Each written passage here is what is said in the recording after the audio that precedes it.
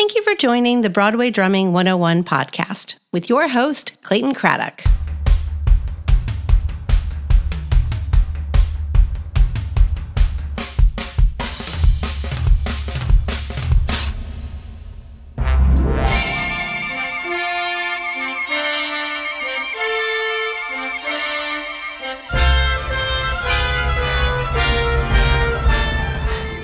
Rich Rosenzweig is a veteran of 10 Broadway shows and just started his 11th, Company, featuring Patti LuPone. In addition to several national and international tours, Rich has also been the regular drummer for the Encore series at New York City Center. He's played on over a dozen cast recordings such as Holiday Inn, Dames at Sea, On the Town, Cinderella, Follies, Ragtime, Finian's Rainbow, and State Fair. He's also teaching privately, and he's written 4 feature screenplays. We had a marathon chat about all kinds of things, so I broke down this podcast into several different episodes. So have a seat, take notes, because this guy has a lot to share. Stay tuned.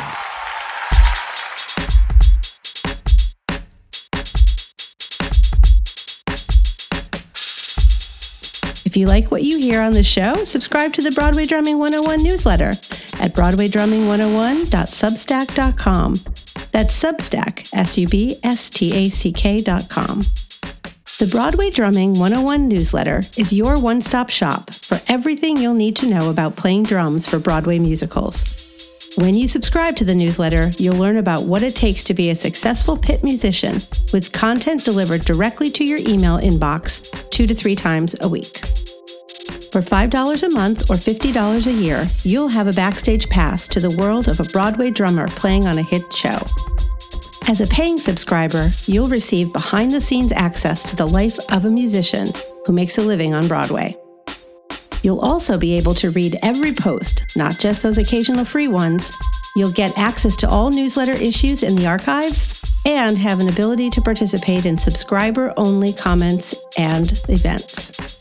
If you become a founding member for a gift of only $75, you'll receive discounted private drum lessons and a 25% discount on future promotional products.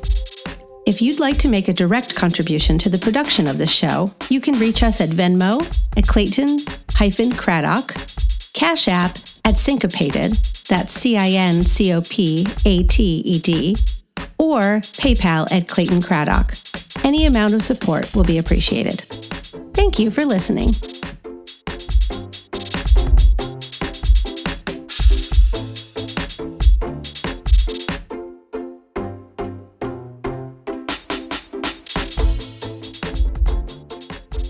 All right, welcome to Broadway Drumming 101. My guest today is Rich Rosenzweig. Thank you for being here, Rich.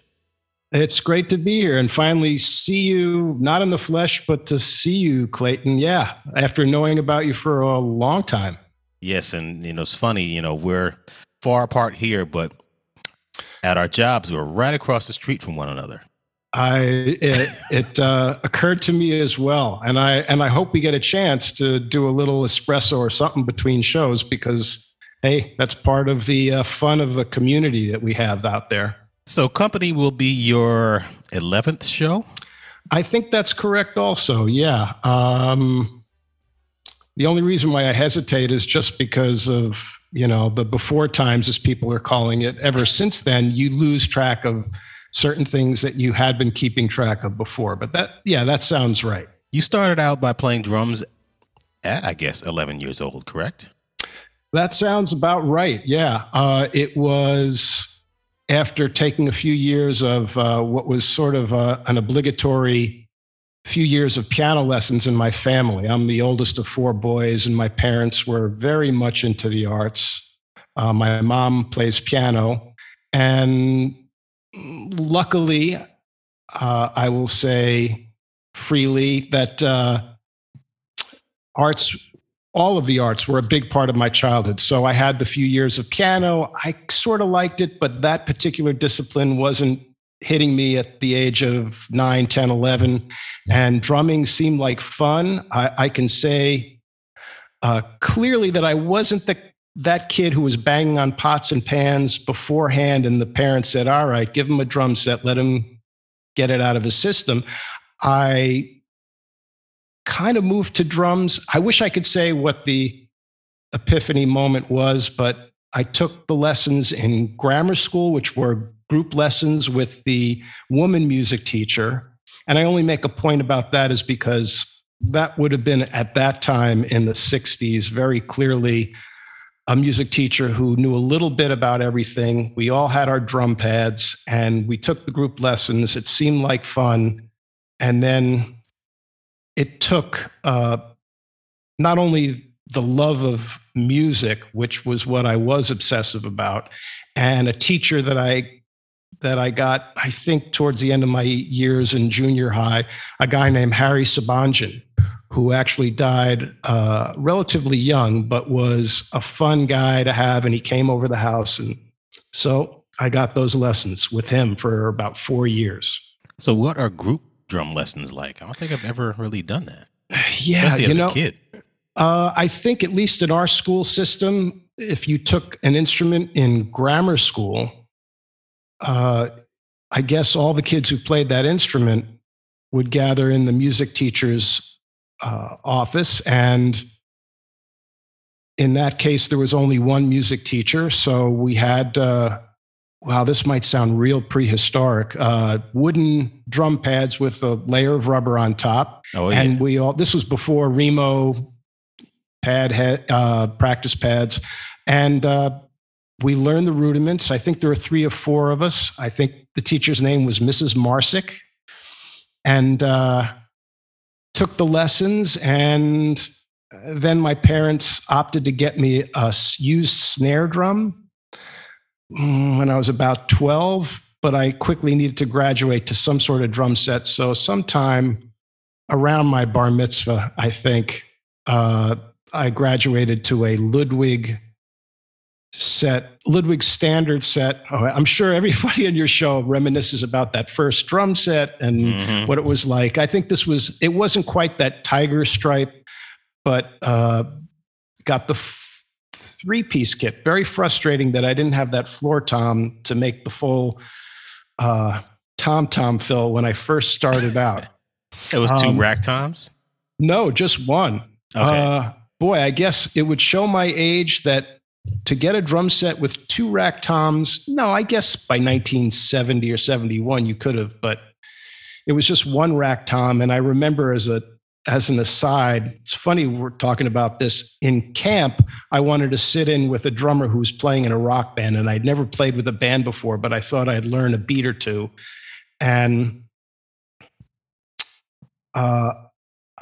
wait a second, I'm getting this story wrong. I did have a floor tom. He did not have a floor tom. And when I went to make the fill, I went around and literally, even though I could see in front of me, there was no floor tom, I played, it was like an air ball for a drummer.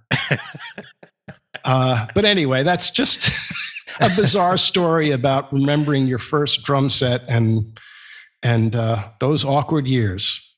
You played in a basement of your house?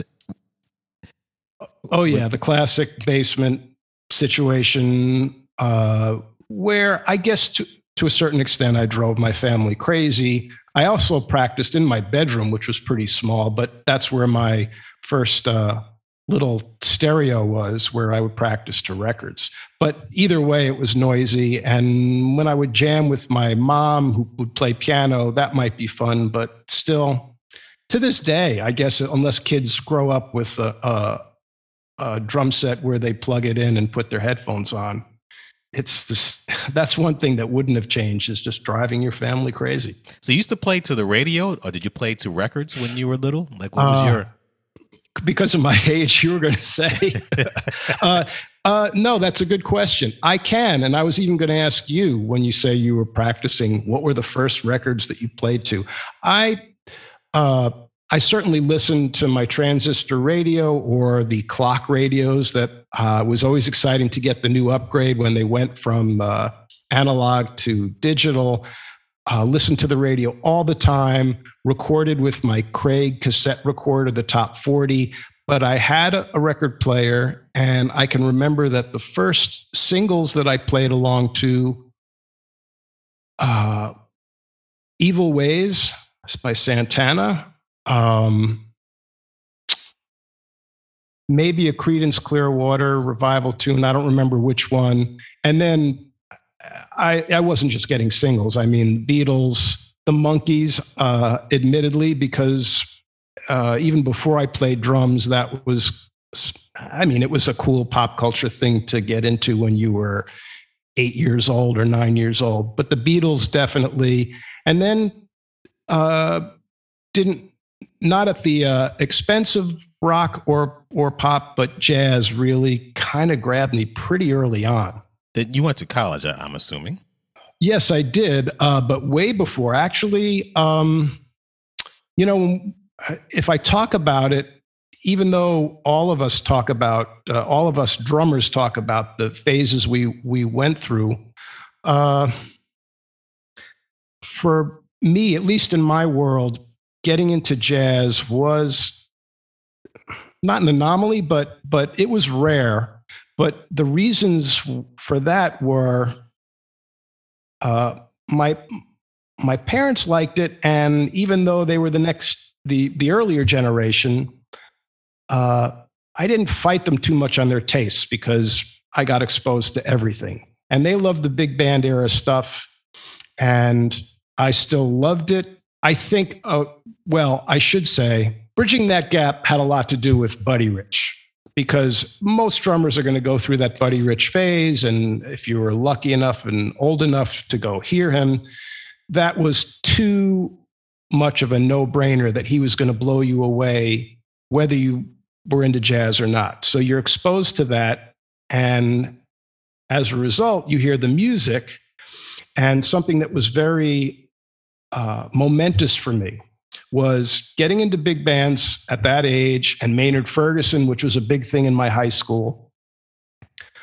I would hear big bands from the time I was 13, and Buddy Rich came through town a couple of times. One time he was replaced last minute by Louis Bellson, and it was amazing. But soon after, Basie's band came through, and I went to hear them with Harold Jones on drums. And I can say, remembering very clearly, how as exciting as Buddy's music was, and again, not taking away from that, but dynamically and musically, Basie's music and the drumming that went with it really had an effect on me. So that kept me really into jazz. And then the other thing for me, notably in high school, other than wanting to play in the jazz band, was one of my classmates was the son of pianist Teddy Wilson, one of the great jazz pianists of the swing era. And his name was Billy.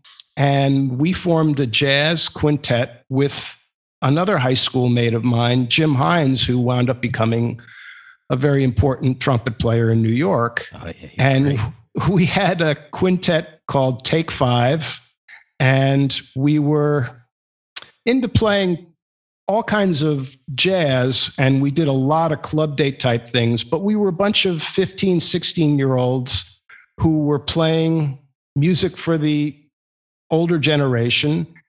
But jazz-wise, other than Take Five, we were playing traditional jazz, older stuff from the 30s and 40s and standards. So I got exposed to standards early on, and my tastes in jazz, even though I was still following pop, very much followed the timeline of how jazz evolved, so that by the time I was in college, and this is my really long way of answering your question, I went to school in Chapel Hill, North Carolina.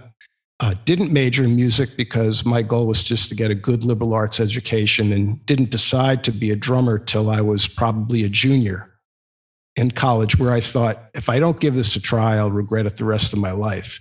But in college, I got into bebop and then beyond.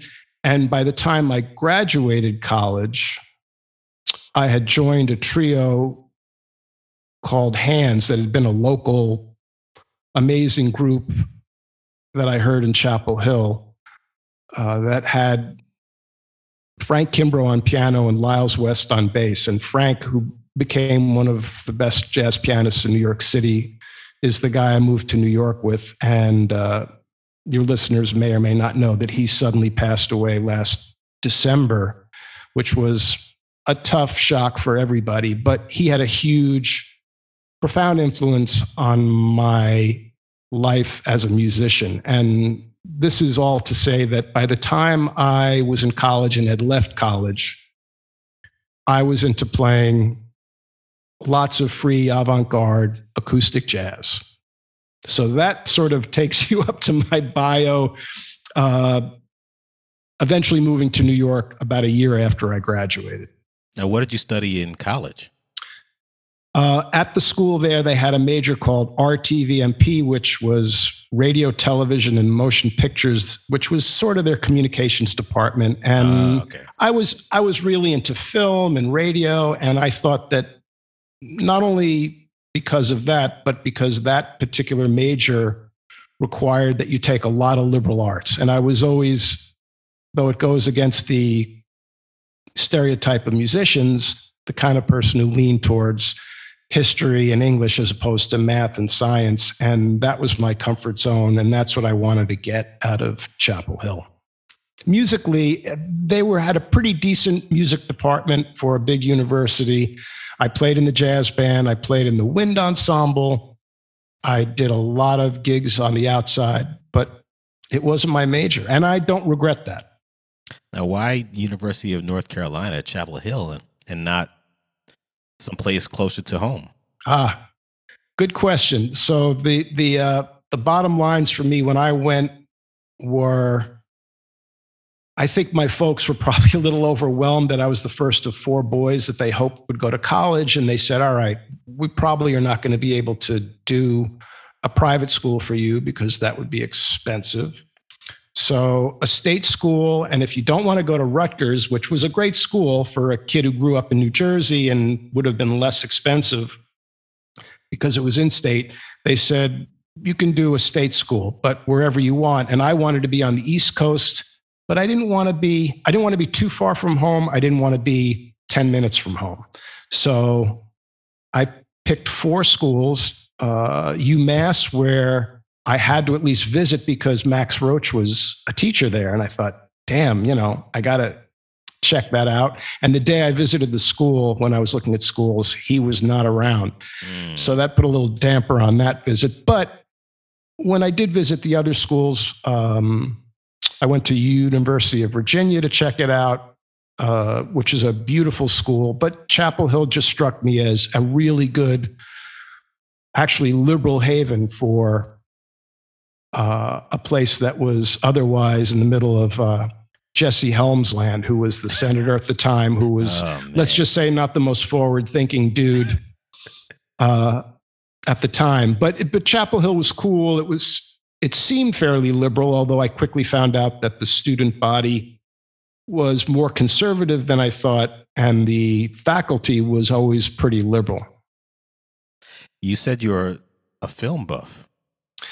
Yeah, always. I mean, in thinking about doing this, and you're thinking about like reviewing things that were a big part of your childhood and your life, I think I always came back to the fact that I was just obsessed about all the arts. And I was a huge movie fan, comedy fan. I was obsessed for a while with old monster movies like Frankenstein and Dracula. And other than subscribing to Mad Magazine, like a lot of kids my age, which you're introduced to satire, I subscribed to Famous Monsters of Filmland, which was a Really? geeky magazine that focused, excuse me, on all the classic old, especially the Universal movie monsters like Frankenstein and Dracula. I had the posters.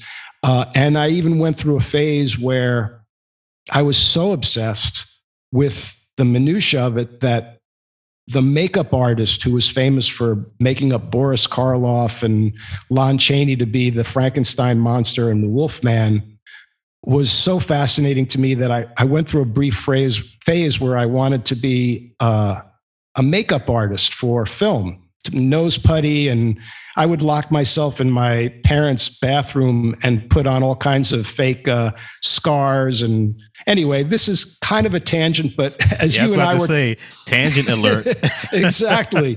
But I guess like you and I were briefly talking about before, it's all part of whatever makes up a person's persona. And all of these were obsessions, but in the end, not only music won out, but jazz in particular. And I'll even say that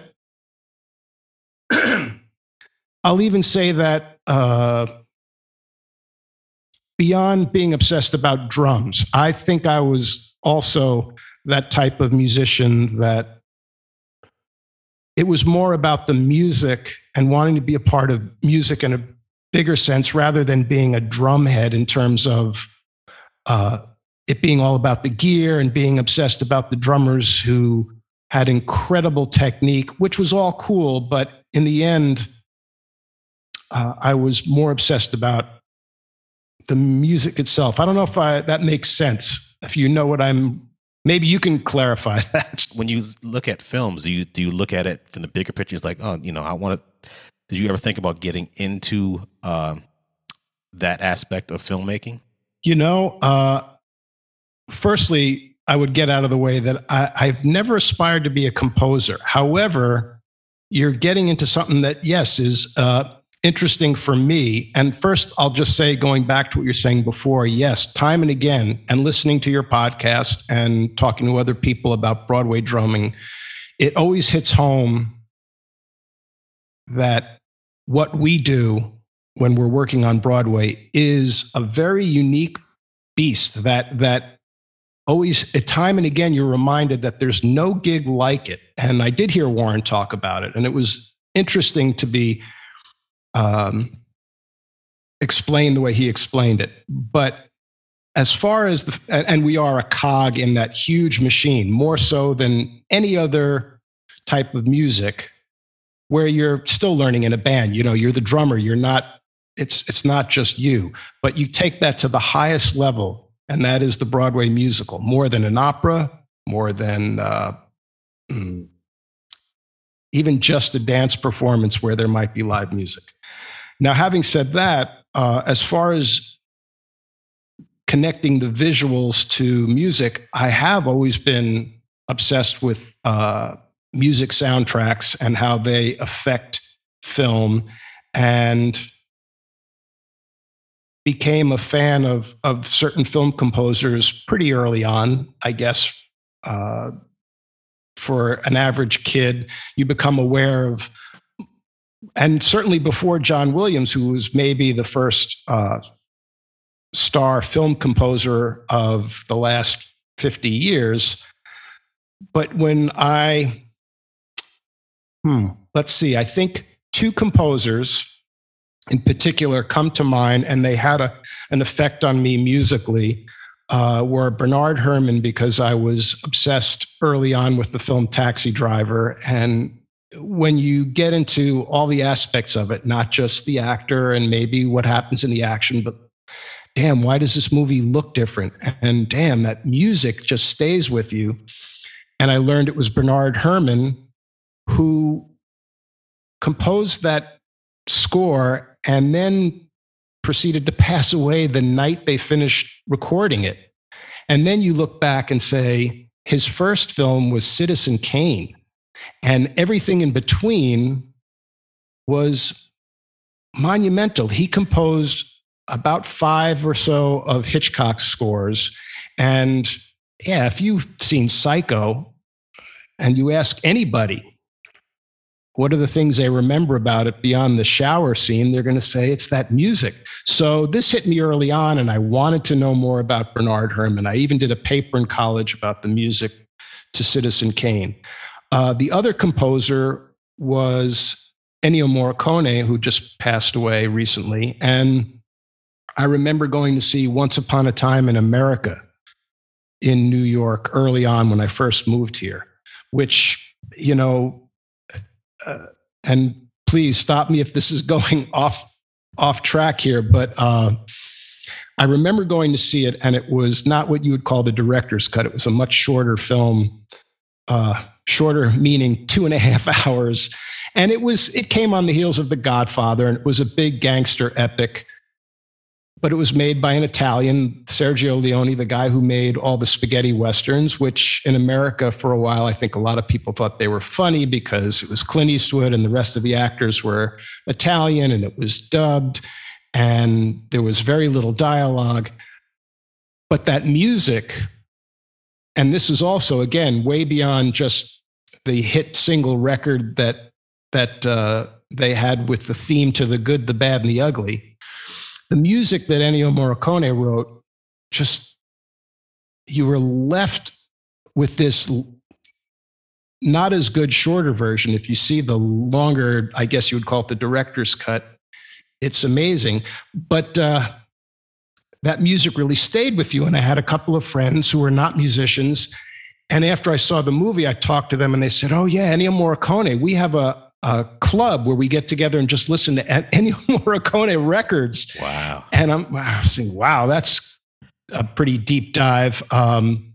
This would have been in the mid 80s, but that music stays with you. And I mean, I'm not going to go through the list of his credits, but he lived to his mid 90s and his resume is incredible. And I'm sure a lot of your listeners know who I'm talking about. And then to just bring this full circle, by the time I formed my own jazz septet in the 90s, I wanted in different ways for it to be distinctive.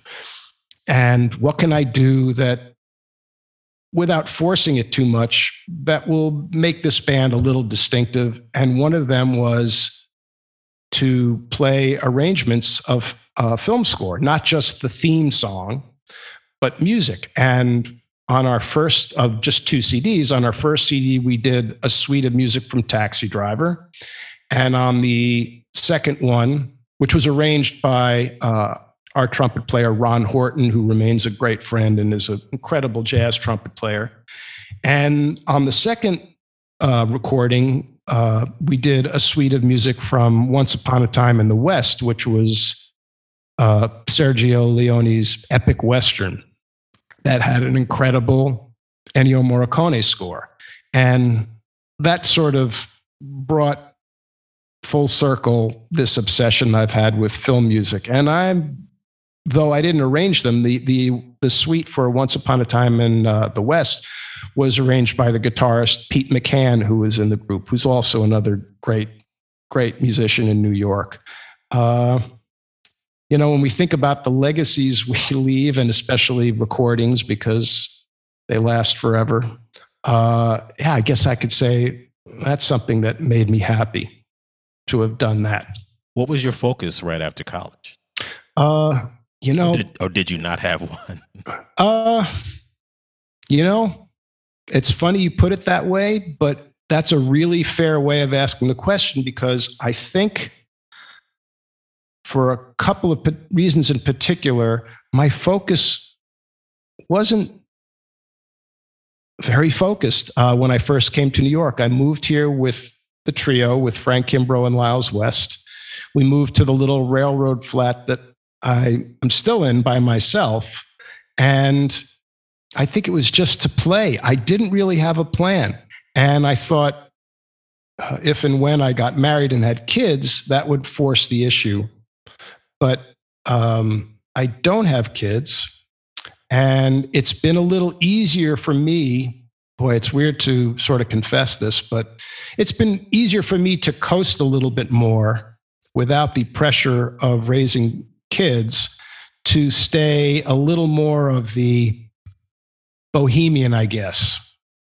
I don't want to paint the picture of me living in squalor, but I think that enabled me a little more to sort of coast for a while. I had a couple of day jobs that were freelance. I played all kinds of gigs, and in my heart, I wanted to play jazz, but I eventually realized that to be a a jazz musician that made a living, as we all know, is one in a million. And when I found myself playing a lot of club dates, weddings and bar mitzvahs and things like that, I thought, this schlep is not what I want to be doing when I'm 40, 50, or 60. So in my case, and it probably applies to a lot of your other guests, I thought, well, this show thing, which I grew up going to Broadway shows, I love them, but my musical taste sort of evolved into different areas. But what I discovered in high school and college was playing Broadway musicals was kind of tons of fun. You really had to call upon so many different things. And this, right, doesn't this bring us back to what you've discovered with all your guests and what you've lived yourself big time, which is you really have to bring together styles, a certain level of technique, reading music. And in the end, a big part of it is just having done it enough so that you know what the conductor wants and what they expect, and a certain shorthand so that it doesn't take long to get there. So all of that that along with not having to schlep your drums night after night and do 4 hours in a tuxedo, but doing a show, and I will say also being part of an artistic endeavor and product that in the end could be a really big deal. And it'll even seem that way. Even this sounds so not condescending, but you play dinner theater, you play summer stock, you do community theater, which all of that I did. I just slowly worked my way up the ladder in a very linear, stereotypical way. You get to be surrounded by a huge pool of talent, not just the musicians. And when you're that cog in a big machine, there's a certain level of fulfillment and satisfaction. And the other obvious thing, though, of doing shows is the steady work and knowing that the gig is there. And I don't have to plug the union per se, but thank God for the union, because it enforces and institutionalizes all the things that we really do need to have a career as a musician. The obvious things being pension and welfare, and the less obvious things of making sure there are good work conditions and dealing with a capitalist profit system where certainly the people in charge are going to try to get the most for the least amount of money, and we want to make sure that we are regarded with a certain level of respect. And so all that's been great, but that's a little bit of a tangent. But all of those things made going into the show world in my mind, the best bet to have a career as a musician. And I have done lots of other things. And going back to you asking me about jazz, in my heart, I wanted to play jazz. Playing musicals, it's not even fair to compare them, I think, because it's easy to say that playing a Broadway show is 180 degrees from what it is that's required of you as a musician, as a drummer, than playing, let's say, the most progressive jazz that I was playing, which is to say that your goal, one of the things that's in the front of your mind, not even the back of your mind, that when you're playing a Broadway musical, your job is consistency, to play the exact same thing every night. That doesn't take away from the artistry and the level of musical satisfaction that you should find if you do want to play shows, that you should go for. It is hard to play the same thing every night, but you find that zone where there's satisfaction in tweaking the little things. You never play a perfect show. In my mind, I never do. And I've even been thinking today of what it is that was less than great last night when I played company, and how I'm going to go for, especially early on in the run, making the conductor happier. But back to my point, and that is there's that skill, and then playing in a jazz group. And I don't know if you found this, and I want to engage you more and not hog the conversation too much, but when you go after playing a show for a long time and then you play a gig where you need to be flexible and you want to express yourself in a much more spontaneous way, that's a tough muscle to sort of reawaken. Yes, so when I haven't played jazz for a while, and I've been lucky on the side, especially during the end of COVID, to be playing in a fun little loose trio with bassist Pete Donovan and pianist Frank Ponzio. Very informal, but man, you just want that flowing impulsiveness and all that vocabulary that gets lost when you're playing the same thing every night. It's hard, but if I can sort of walk that tightrope a little bit, that's a fulfilling thing. What was the first show that brought you to Broadway? Was it Bells Are Ringing, or was it something else?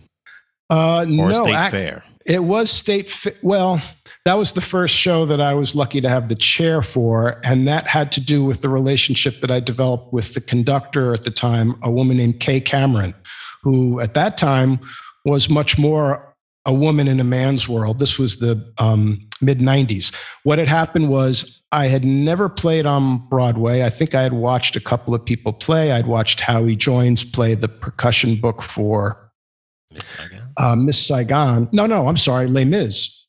I had been playing shows. I had done some tours, lower level bus and truck tours. I had gotten to do a European tour of West Side Story. So I was definitely moving in that direction, but somehow my name got to John Miller when they were looking for a drummer to do the national tour of the Will Rogers Follies. So I was nervous as hell, but I thought I got to dive in sometime. I watched Ray Marchica play the show, which was an interesting experience to hear a guy who back then, around the same age as me, so a young guy who was already one of the badasses of Broadway, and to watch him play the show, which the configuration in the pit that time was to literally sit behind him, sort of straddling him. It was a weird, even back then, a tight configuration where the design of the show, this is kind of a interesting aside, which he may or may not have mentioned when he was on your show. There was a passerelle where all the Ziegfeld Follies girls would, I can use that word because it was appropriate in that context, would march in front of the pit. And it was shaped like a rope. And the way they had it, the conductor, the amazingly talented Eric Stern, who was one of the geniuses of Broadway conductors, I think, a very intense guy, but incredible musician, conducted the show at one end of the pit, not from the center. And Ray was right in front of him. It was very tight. He had a spare snare drum that he had on a little, did he talk about this when he was, oh, okay. There was a spare snare drum on a little wooden ledge he built over his head. I don't know if it's because he broke heads regularly. He may or may not have, but I believe it was very soon after I watched him play the show for the first time that the snare fell on his head and split open his forehead. It was a little messy. And I know that Ray's the kind of guy who probably didn't drop a beat, but I sat behind him. I watched him play the show a few times. There was a click, and it's funny because I was listening to you talk about click tracks with Paul Pizzuti, which my experience was similar to his, has been, because most of the shows I play are a little more traditional, and we haven't used click very much, at least in my experience, but I've used them. And the first time I played on Broadway was basically an audition for the tour because John Miller told me, we'd like for you to do the tour, but I think you should sub on the show first. So again, I thought, all right, I got to dive in. It'll be my first time playing on Broadway. I went in. Eric was pretty intense. I had never used a click track before in my life. And the first opening number, which was huge, was on a click. And I was sweating bullets, and everybody's got their version of this story. I played the first act. And oh, by the way, that band was amazing. There were two guitarists and Larry Campbell, who played the great guitarist and pedals. I think he played pedal steel as well. Oh God, help me. I forget who was playing harmonica. There was a harmonica player in the pit. Great orchestrations by Cy Coleman. I'm sorry, by Billy Byers. Cy Coleman wrote the music. And John Miller stuck his head into the pit after Act One to look at Eric Stern like, can this guy play? And I remember seeing Eric give a thumbs up, or actually, yeah, he gave a thumbs up. I got through the show. I wound up subbing about 7 or 8 more times before I went out on the tour. And I'd say, again, this is my long-winded way of answering your question, that was my real introduction to Broadway. I did that. I went on the tour with the conductor, Kay Cameron. We developed a relationship with that, which, as all of us know, is a big part of how drummers get hired. She then hired me for what was the pre-Broadway tour of State Fair, which was the first time a Rodgers and Hammerstein movie musical was turned into a live show. And that went to Broadway, didn't run very long, but that was my first time having my own chair. And as is with many of our gigs, a lot of the short runs, whether we perceive them as stinkers or great shows, because we don't have the same perspective as people in the audience, doesn't matter. Musically, professionally, some of those stinker shows are our best experiences. The band is great. The vibe is great. We love playing the show. State Fair had its issues, but it was a really great band. And that was my first time having my own show. So State Fair lasted for how long? I want to say 3 or 4 months. Wow. What I do remember is it was an okay show. The kind of funny thing was the whole show is about a prize pig that was entered into the Iowa State Fair. And we had a great cast. John Davidson, Andrew McArdle, Bing Crosby's wife, Catherine Crosby, Donna McKechnie, Scott Wise, big cast, 25-piece orchestra, I think. But we had no pig. So they referred to the pig the entire show. And there's no live pig? No live pig, which probably would have been a disaster. But it might as well be Spring, a beautiful song, classic Rodgers and Hammerstein music that nobody had heard live in a musical because it had been done as a movie. And we wound up opening up, among our other challenges was, I believe we opened up at the same time, a very celebrated revival of The King and I opened up, which was a story of a few shows I did. And I guess everybody has these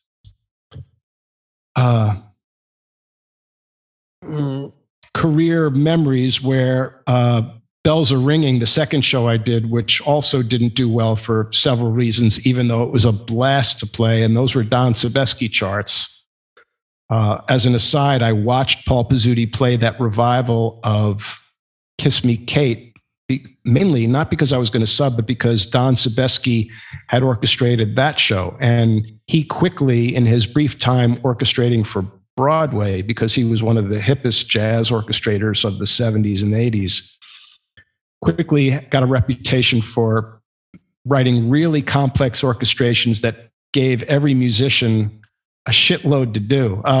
He was told, all right, here's a classic musical like Kiss Me, Kate or Bells Are Ringing. It was written for 30. Do it for us for 15. And he would write the shit out of it and then give it to everybody. And at the rehearsals, I mean, the joke was the sound of brass playing Don Sebesky charts was the sound of dropping mutes. And there would be a drummer who had to play percussion. And we've all done that. But Don just wanted to put it all there. And he was a great guy. And at rehearsals, you'd say, Don, I just don't think I can do a triangle roll and a timpani pass and play a shaker at the same time. And he'd just smile and go, just do what you can do, man. But you knew he was the kind of orchestrator who had to just put it on the paper and try it. So I watched Paul play Kiss Me, Kate. It was a little terrifying because he was, and this was before a Billy Miller machine. And as you know, when you're playing a show that has drums and percussion, and you're the person, you're inevitably sticking a triangle beater in your mouth and a slide whistle under your armpit. And I watched him do it, and it just seemed very like, how the hell would I sub on the show? But I wanted to watch him do it because about a month later, I was going to be doing Don Sebesky's arrangements of Bells Are Ringing, which was a great score and just didn't do well. But I had a blast. I'm going to eventually, I guess maybe I'll ask you right now. You are a film buff, and you probably have a lot of films that you like, that you admire. Have you ever said, you know what, this would be a great Broadway musical? Oh. You know, that's a fair question to tie in everything here. But honestly, I think my brain probably over the years has gone more to when someone decided that they were going to turn a movie into a musical. And you just wanted to be there at that first meeting and smack them in the face and say, oh, please, please. When you watch this movie, you don't think of the characters breaking out into song. And I'm the first person, having grown up on musicals since I was really young, getting to see some of the greatest when I was a little kid. So I understand the suspension of reality and seeing characters break into song, but I don't think that way, mainly because, this is interesting, because I tried to educate myself with film as best as I could so I could understand things in a cinematic way. And there's so many things that are specifically cinematic that have very little to do with live stage anything, not just musicals. So they're just two different. I think basically what I'm saying here is I was much more aware of what made those two art forms, live theater and film, two distinct art forms for very specific reasons. You get beyond entertainment and whether it's meant to be the documentation of a real life or a made up fairy tale. But beyond that, they're just two different art forms. So my brain would rarely ever go to, I'm sorry, I don't have I'm sure when we're finished, I'll think of, oh yeah, one time I thought this would make a great musical. And actually, let me ask you a question before you go on. I'm just going to throw one out there. Would it be a hit or a miss? Taxi Driver, the musical. You know what? That's a really good question to ask for a few reasons. One being that we think about things in terms of commercialism and which things were hits. But the truth is, if you have the right artists behind something, the sky should be the limit. It's art, and it should always never be held back by someone thinking it's a silly idea, because it all has to do with who wrote it. And it's funny you should mention that, because there was a big article in the New York Times just today about West Side Story and about people, reviewers and artists talking about how relevant it is today and how dated and unwoke it is because the movie's coming out. And yes, that's the perfect illustration of talking about do you want to see a bunch of kids in a gang singing and dancing? And the truth is, it's a hard show to pull off for that reason. But in its purest form, without a doubt, that music is arguably the greatest, as far as I'm concerned, the greatest music ever written for a musical. I hate to say the greatest anything, but in my mind, when I was a kid, so seeing a high school production of it, it really grabs you. And that's really a testament not to the idea of saying, let's do Romeo and Juliet, which is a very romantic story on top of it being a very violent story, and set it to music and dance and modernize it. Well, before you even go on there, sure. Sorry, I don't want to. No, it's okay. In 2013, I went to San Diego and played a show called The Last Goodbye. And it was it was Romeo and Juliet done to Jeff Buckley music. So it was the classic story done to something that was relatively modern. Right. Didn't go any further than that, but it was interesting. It was dark. It was violent, but the music was great. And they needed to work on some stuff, but people had an idea and they just made it happen. But anyway, those are all good things that are actually even making me think right now, which is that I am the first person, I might not say it out loud, but when I hear someone says, oh, they're doing a musical about King Kong, or they're doing a musical about Spider-Man, and you want to go, oh, really? Please.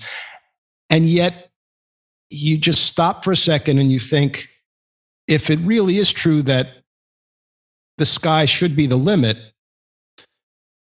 yes, if you did a musical about the Jets and the Sharks and you had the right composer, and let's face it, Bernstein really does stick out amongst other Broadway composers who might have been amazing or who are amazing, but brought something to it that made you think it's possible. So I think what we might want to say here is that as much as history might show that a lot of these are dopey ideas because of what might drive creative people to make a successful Broadway musical that will make money, because the capitalism will always play into this, and knowing that that's a big part of it, you should never quash the sky's the limit concept. And I guess all I have to say is Hamilton, a show that I've never seen, I may or may not like because I'm not super in sync with hip hop music, and I can't comment on it as much as I know a lot of the creative people involved. But let's face it, that was not motivated by commercial possibilities as much as a talented up-and-coming star, Lin-Manuel Miranda, thought, I love this story. I'm setting it to music. And if he explained it to somebody who didn't know who he was, they would roll their eyes. And clearly, across the board, people have found it artistically, not just commercially, but artistically, a really important piece. It's funny. I'm going to back up a little bit. I really don't know much about Broadway movie musicals, and I'm learning as I go. And I don't even know much about Broadway, and I'm learning as I go.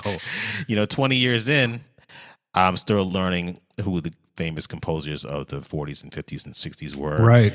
And a little short story, which I've told a number of times on the podcast, is that when I was doing a show called Tick, Tick, Boom back in 2001, Jonathan Larson would always talk about. I'm going to interrupt. Did you do that? I saw Jonathan Larson perform those tunes at the Village Gate. Oh, really? No. Okay. I didn't do that. No. There may not have even been drums in that, but go ahead. Yeah. I think there was. I don't know who was on, doing that back then. I was trying to be a rock star back in the 90s. But well, we all are at some level, metaphorically and or literally. But yeah, go ahead. In 2001, when I did Tick Tick Boom, he was always talking about Stephen Sondheim, and at the end of the show is a voice message from Stephen Sondheim. So during rehearsals, I think I asked Stephen or Remus, I was like, "Who the hell is Stephen Sondheim?" It was like, shh. Right. Don't say that out loud, at least around theater people. Yeah. Exactly. It's like being in a jazz club. Miles Davis, who's that? Yeah. So, I learned who he was. And so I'm going back over a lot of, I didn't really even know who Audra McDonald was when I got that gig playing with her. I was like, my girlfriend was like, "Oh my God, you with Audra McDonald? She's about to win her 6th Tony Award and blank, blank, blank." I'm like, okay, let me play some jazz. But anyway. And by the way, you sound fantastic. I as you may know, I played a little bit of What a Little Moonlight Can Do. Yes. With the trio and Audra singing her, I almost want to say bizarrely incredible impression, because that's not her voice normally. And I was telling George Farmer how the rhythm section not only was swinging and great, and how great you all sounded, but how particularly appropriate was for that particular time and place that you were trying to recreate, which partly because of my movie music obsession, I'm obsessive about. So I'm just saying it as an aside, you guys had a great groove that you copped on that. Anyway, that was the Audra McDonald thing, but go ahead. Yeah. So just to let everybody know, Rich has a great podcast called Big Noise from Planet Earth. Definitely check it out. George Farmer is on one of the episodes, and they were talking about our approach to the music for the show Lady Day at Emerson's Bar and Grill. Right. And how we actually really did sit there in the dressing room and listen to albums from 1959, and he wanted me to hear certain musicians and just immerse ourselves in that period. So we weren't trying to sound like Elvin Jones and Ron Carter, and that was way past. That was not what that was about. Right? No, let me ask you this: to your point, do you not find? And by the way, not knowing who someone is, we're all going to experience that several times throughout our lives, because especially when we think we know everything or we think we've been around, someone's going to say, "Do you know so-and-so?" And you say no. And we're going to find out that feels embarrassing afterwards. So we all should experience that, because that's how you learn. Yeah. But even more importantly, have you not found, as you've evolved through your world in Broadway, that it's one of the things that I find most enjoyable is copying a style and something that's appropriate to that era, which is not always that easy for Broadway, because Broadway can sort of make things sound a little generically Broadway. But if you can bring something, and on Lady Day at Emerson's Bar and Grill, you guys were a perfect example of like, all right, whether people in the audience know it or not, you're bringing them to a time and place, and you work specifically on that style. That's a really good point that you made, that George said the same thing. You can't just play, even if you're just playing a simple tune with brushes, you can't play it like Elvin. Right. So with other shows that I've done too, you have to immerse yourself in whatever era music that you're going to be trying to emulate. And you want to try to make it as authentic as possible. Even when we did Ain't Too Proud, we're trying to emulate the Funk Brothers, and we're trying, one of the better and most interesting compliments I got was from this guy named Aaron Spears. He's a drummer that played with Usher and a bunch of other people. He was in the audience one afternoon, and we got done, and I saw an inbox, a direct message on Instagram. It says, "Oh man, you sound great. You guys sound so authentic, man. Just here's my number and hit me up whenever you want." I'm like, feels good, huh? It's like, wow, this dude is actually listening. So yeah, it's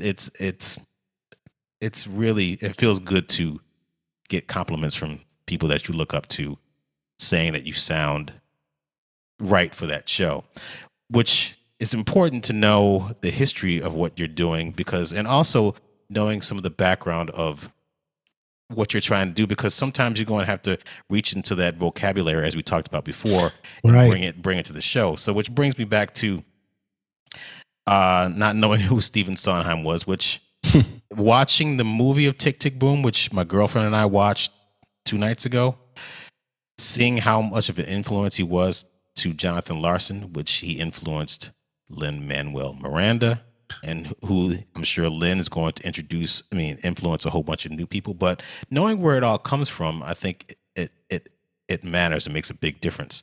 So going back to the movie buff thing and musicals, Irving Berlin's White Christmas. Okay, that's a good one to bring up because, and this would be almost in spite of the material.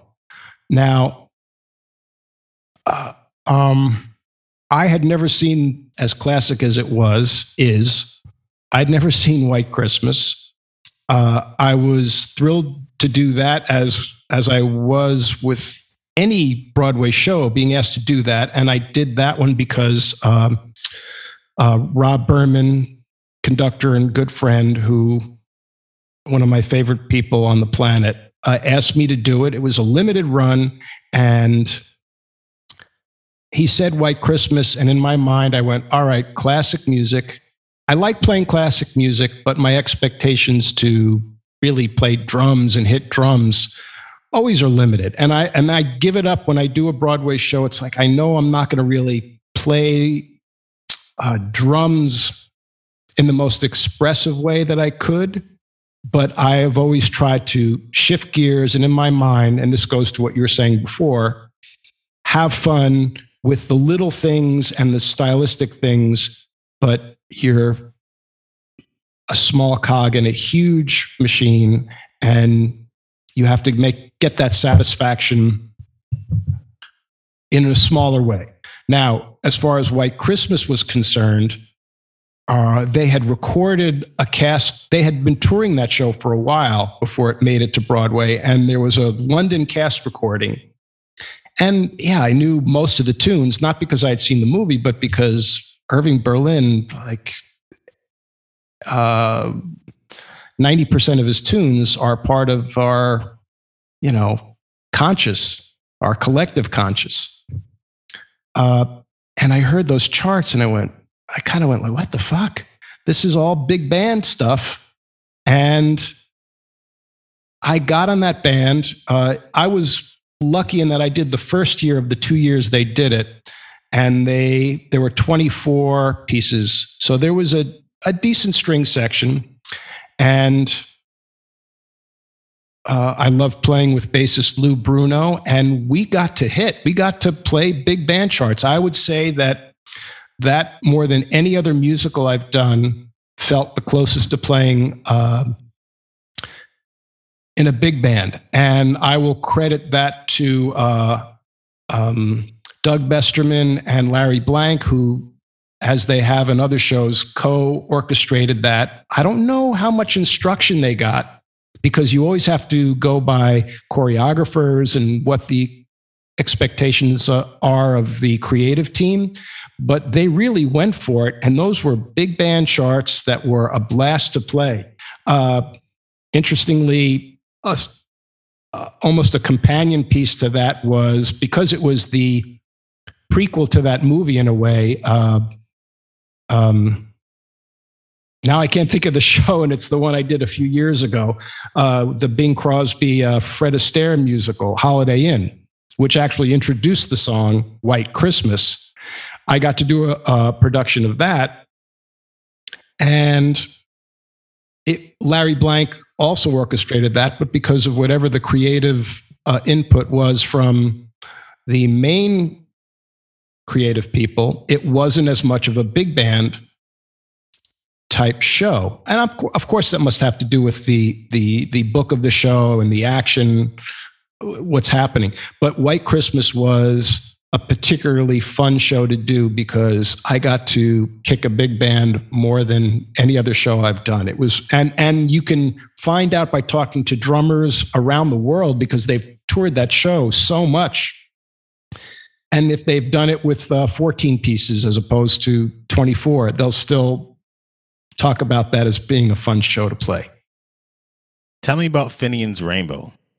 Again, that was a movie too, correct? Yeah, it's funny you should pick that because I got to do that as part of the encores, which I will say without hesitation is the best musical theater gig on the planet for a few particular reasons. One is you're on stage and you feel like you're a bigger part of the show because people are visual and they're much more conscious of the orchestra. You always play the original orchestrations, which means you're on stage with an average of 30 musicians. And you are on stage being conducted by Rob Berman, who is absolutely the best. Now, I've done, 20 some odd of those, and Finian's Rainbow was kind of special in that it really illustrated a very sweet, old-fashioned musical, particularly dated, and I comfortably will say dated about shows, and it doesn't have to be pejorative at all. I think people should see things in the context of when they were out, and as you know, it dealt with race relations in a very...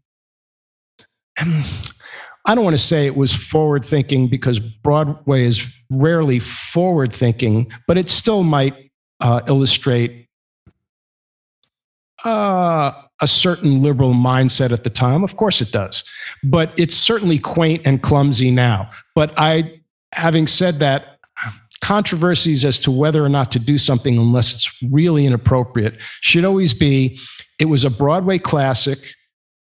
It has its charm. You go see it, and afterwards, if you talk about it, you talk about why is this kind of dopey, and why are these race relations that they're dealing with clumsy now.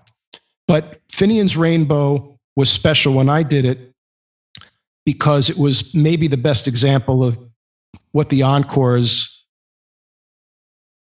meant to me, which was I grew up listening to a lot of these classic records. And, it's funny, you say you didn't know a lot about Broadway. It was kind of forced on me when I was a little kid.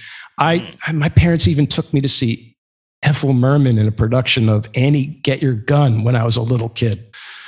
Probably scarred for life from that. But all these tunes were things that I heard over and over again. And when I got to do the encores, I was getting to do those exact charts that the original musicians did. So as much as a lot of the standards that I wound up playing in musicals over my life, I really knew those tunes because I heard Sinatra sing them, or I heard Train play them, or Miles play them. I'm getting to play them in their original form and with a really great orchestra. And that is a singular thrill for doing the encores for me, which is what it should be, because that's the whole point of the encores is let's recreate it so that people now can see a semblance of what it was like to see Finian's Rainbow in, that would have been the mid-late 40s. 47, I think. Yeah, and it was weird. One of the luckiest moments in my life was they later decided to transfer that to Broadway. And at the time, I wound up being asked to do 2 other Broadway musicals. All I could think of to this day is all the other drummers thinking, Rich Rosenzweig, he's got to choose between 3 shows. Which 3 were they? Maybe it's egotistical for me to even think that any other drummer was even thinking of me, but knowing how competitive it is, I lucked out. I was asked to do that revival of Ragtime with also a great conductor and friend of mine, Jim Moore, and also a revival of Bye Bye Birdie, which I did a workshop of, which Paul Pizzuti wound up playing. which is also great tunes. We did a workshop with Charles Strauss there, the composer. And I had to choose between three of them. It was kind of bizarre for me to luck out, but it was just the timing. And Bye Bye Birdie was technically going to be a limited run because I think it was Roundabout. And it was timing in a way that just wound up having me choose Ragtime instead of Finian's Rainbow. And none of those shows ran for more than a few months. So it wouldn't have mattered. I don't regret the decision I made, but Finian's Rainbow, I saw it when they transferred it to Broadway. Billy Miller played the drum percussion book. And I will say that that's maybe the best example of a show that is unabashedly sweet and corny, and I enjoyed every minute of it. So Finian's Rainbow didn't run long, then you went over to Ragtime? No. I chose Ragtime, so I did the 1 week encores version, which was almost this exact same thing, other than it was fully staged when they brought it to Broadway. Same leads. They shrunk the size of the orchestra, I think, for Broadway. But I made it a point, I might have even taken off from Ragtime just to see it, because I kind of wanted to see it. It was a great example of, hey, here's a show that my parents always spoke about. They saw when they were younger. And I wanted to see it from the audience, which is not usually the case. I don't see many musicals. Yeah, I've asked that question to a bunch of people. Do you see the musicals that you're in? And do you do that or do you not do that? And why? I would say, yeah, I know. You think that's a quick, easy yes or no answer. I have. I was going to ask what you found in general with drummers, whether they just go to musicals in general. And I always feel like, what have you found? What's the only one that I know that does that regularly is Larry Lelly. Larry sees a lot of musicals just to know what's out there and what trends are, right, where the trends are. No, that's interesting. Sorry, I don't want to cut you off.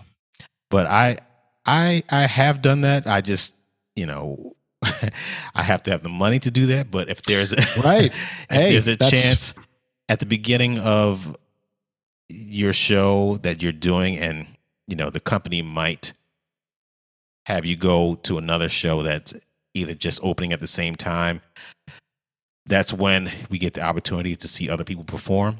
It's always good to see your colleagues perform. And before I did Ain't Too Proud, I knew I had a show coming in, so I'd go check out other drummers and see what they did in their pits.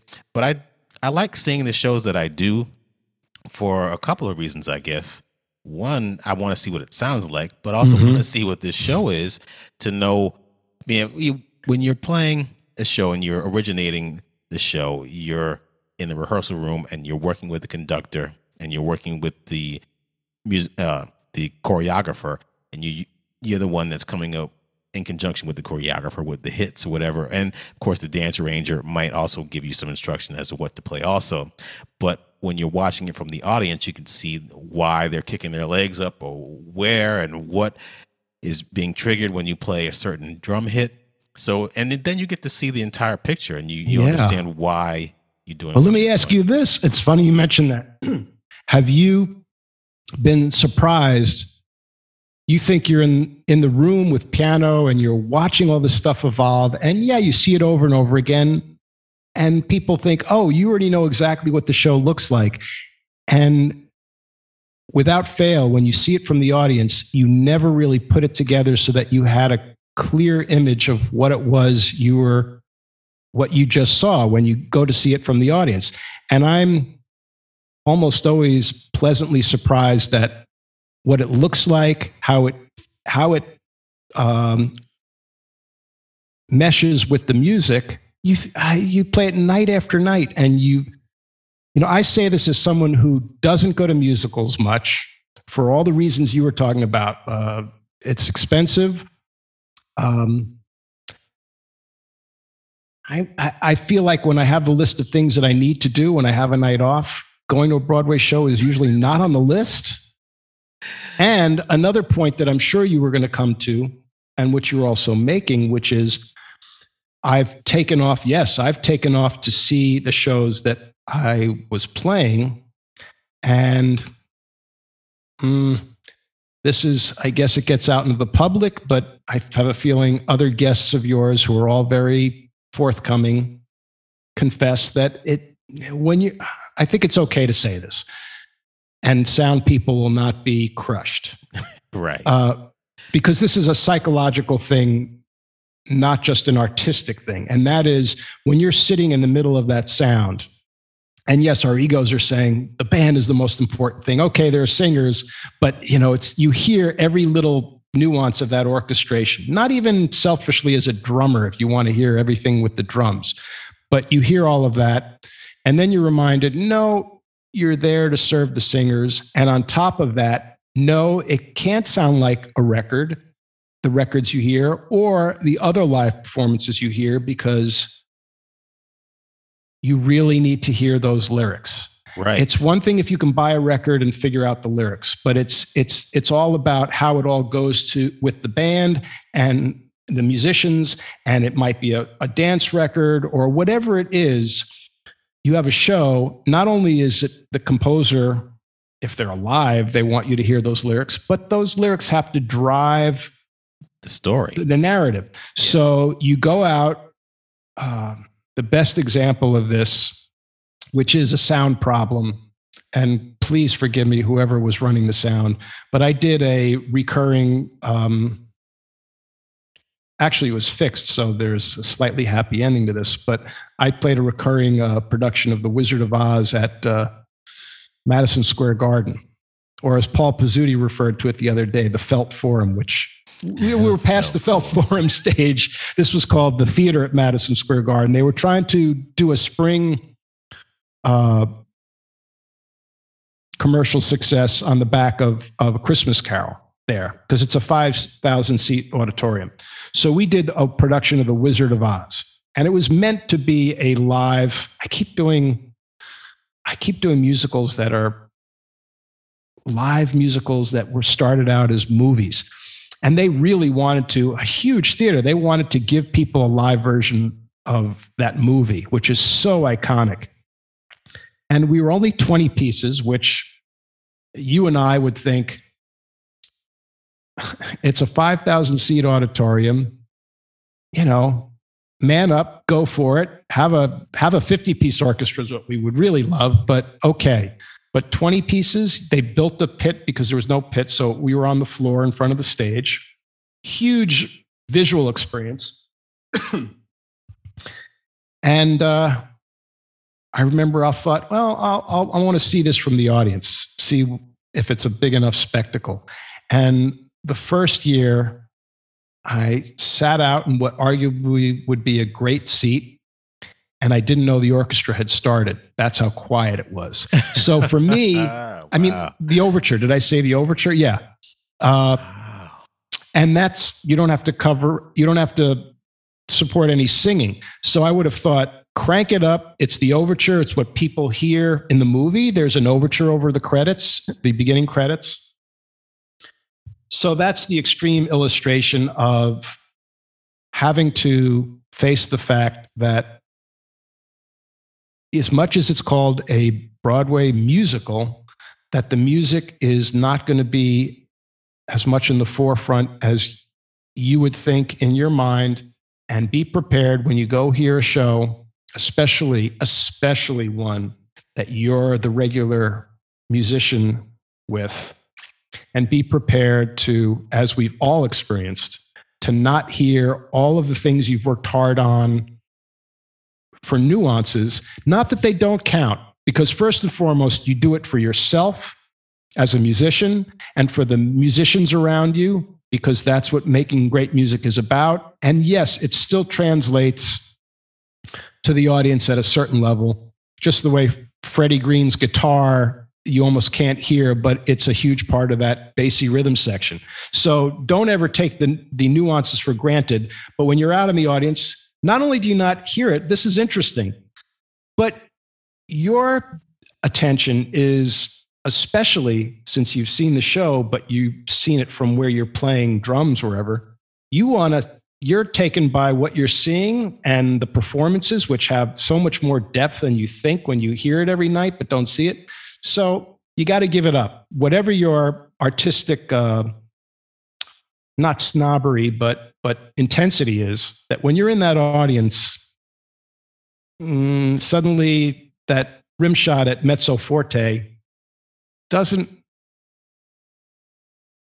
you might not be aware of it, even though you're listening to your sub play it and you're all ready for it because you work so hard to make it work.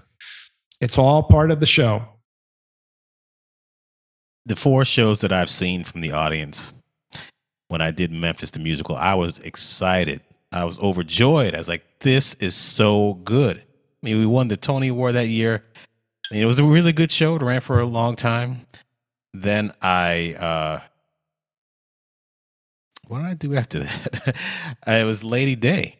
Yeah, when I didn't get a chance to see Lady Day because I was in the show, and I'm not gonna. I wish I sub had. out, right? Did you sub out at all for Lady Day? I subbed out, which, looking back, I was like, why did I sub out that show? It was so good. But, to do club dates and to do the other things, just like you talked about before, if you're doing the same thing over and over again, you lose the vocabulary to play other things. So it's important to get out there and do that. And then, why am I blanking? The shows that Ain't Too Proud? Well, part of it could be COVID brain fog. And look, if you've been lucky enough and, you've had a string of pretty successful productions, it's understandable. But watching the shows that I've done, I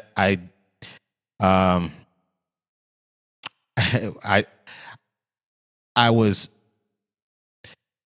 when a show was really good, there's a lot of emotion that goes into it, and I'm kind of a softie inside when it comes to certain things. And watching Audra play Billie Holiday, look, I know how the show ends. I've done it a million times, but seeing her do it, I was like, "Oh my God, she's got to you, huh?" I was sitting there on my couch watching HBO. I was like, "Oh my God, this is." Then watching the Temptations. Yes, they all die at the end. I'm sorry. Whoa, you're killing me here. What? The Temptations all die at the end? All in like a bus accident? What are you talking about? Yeah, I won't give it away. But oh my God. I know. Ball of confusion, man. Damn. Yeah, but there's a lot of emotion in that show. Our shows, that there's a lot of ups and downs in that show. And so watching it from the audience, it definitely gives you a different perspective. And you said a lot of other things that are very pertinent, like the little things that you do that you think that won't matter, but they do matter. So they do. And I think, just to repeat, when you're in the audience, it's a combination of, all right, it would be nice to hear every nuance, because especially you think that the technology should allow it. You can hear a great live concert, Broadway's state of the art. Why can't I hear every little nuance? Once in a while you do.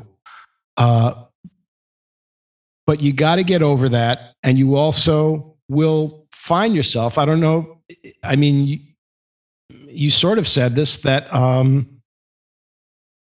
you almost find yourself at the end going, well, I wasn't paying attention to the drumming because I was wrapped up in the story of Billie Holiday dying, so there are too many facets involved with a Broadway show to get hung up on certain things, even though it's okay to admit that you were hung up, because as musicians, you have to be obsessive about it. You have to, we give it up to the real grumpy musicians who might put too fine a point on certain aesthetic things, because we've all learned early on to be a good musician, we have to have a certain level of obsession, right? I mean, if you're cavalier and casual about how you sound. That's why every night, man, I know I'm not giving 100% every night, but for the most part, you're being obsessive about it. And if you fuck up little things, it sits with you. And nobody else wants to hear you moan about, oh, I didn't sound too good tonight. Oh, really? You sounded the way you always do. We're all obsessive about it. It's natural.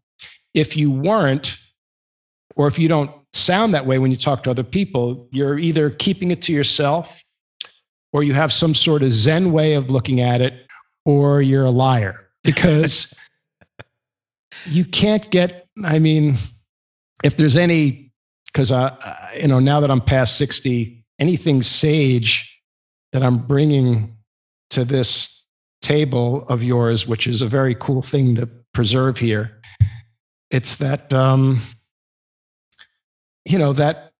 obsession is what drives us, and you have to not let it break you down in terms of getting too down on yourself, but you have to allow that level of obsession, I think, it's what serves you well in a lot of ways.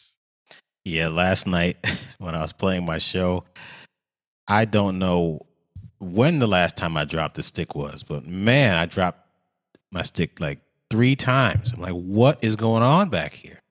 And I was like, no, I can't do this. I can't drop my stick. What do you think it was? I have no idea. Well, I'm kind of switching sticks, so that might have been an issue.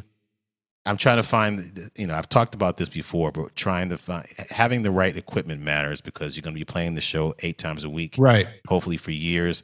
You don't want to hurt your hands, because your hands matter. So playing a stick that's too thin, too heavy, the wrong kind of wood, the wrong kind of beater, the wrong kind of taper, you got to get it right. So Carl Latham came in. He was watching me because he's going to be subbing soon, and he brought a new pair of sticks. I was like, oh, let me try these. And I liked them.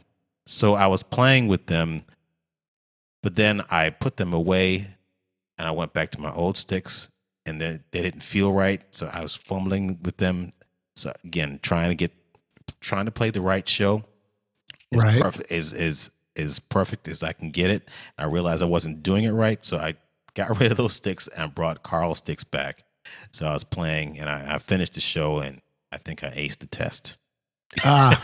But I know why you would have dropped them, and it wasn't because of something physical that probably happened. It's just more than other situations. When you do the same thing every night, the skill becomes being in the right frame of mind to just be relaxed and do the show. And what I'm saying here is that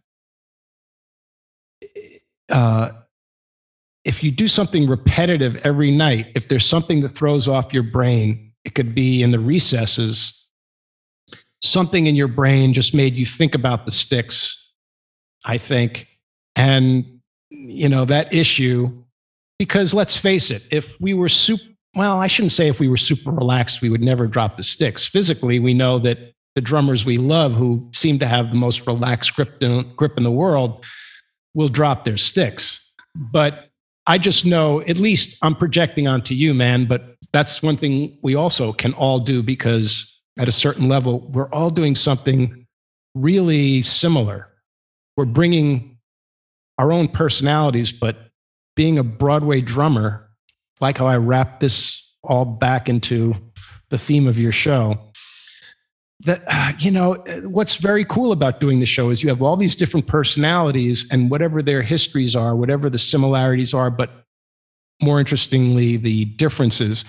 But in the end, we're all doing something very singular. And so when you're playing night after night, I find personally, concentration, a certain type of concentration, is what it winds up being all about from night to night. Why I have a less than great show. I might even make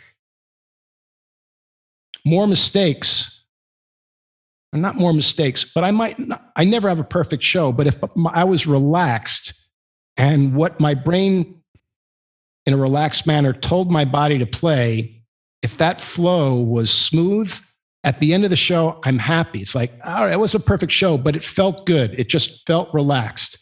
If something is making me uptight, it could be something overt, something that happened during the day, or just something that's sitting there in the back of my mind. I could play sonically the same show.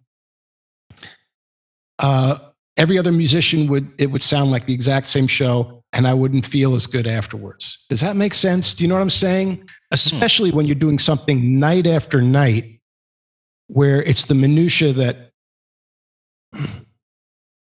that changes the experience. Let's face it, we're going for doing it the exact same way, but the conductor feels slightly differently.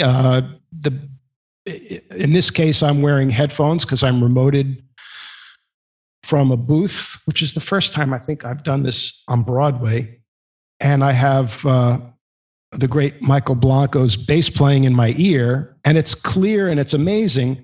But, you know, there are those little things at play that might throw you off. I'm not saying Michael's throwing me off. I'm saying things in the recesses of your mind. It's an interesting experience playing Broadway musicals night after night. And I remember hearing you talk about struggling with, and you're a youngster compared to a lot of the people you're interviewing, and you struggle with like, God, how long can I do this? And it's not, there's nothing against playing shows. I mean, let's face it, the other theme you've been dealing with is how a whole generation is growing up where they want to be a Broadway musician as opposed to 50 years ago. And before, it wasn't bad to be a Broadway musician, but it wasn't at the top of your list because you had to put up with playing the same thing every night. And now that's a skill, a psychological skill that you have to bring to the table. So now there's a whole generation who wants to do that. And I defy anybody, including the most enthusiastic 30-year-olds, if they're lucky and they get on a show, after year one, that skill is not so much you're a drummer. Oh, that's not the right way to put it. But your efforts are, a lot of your efforts are the right frame of mind, the right attitude, so that you go, hey, am I going to do this for another 5 years? Maybe. Am I going to worry about it until I decide I want to quit? You got to bring it, right? Thank you for listening to the Broadway Drumming 101 podcast. Head over to the Broadway Drumming 101 YouTube page where you'll find unedited conversations that I've had with some of your favorite musicians.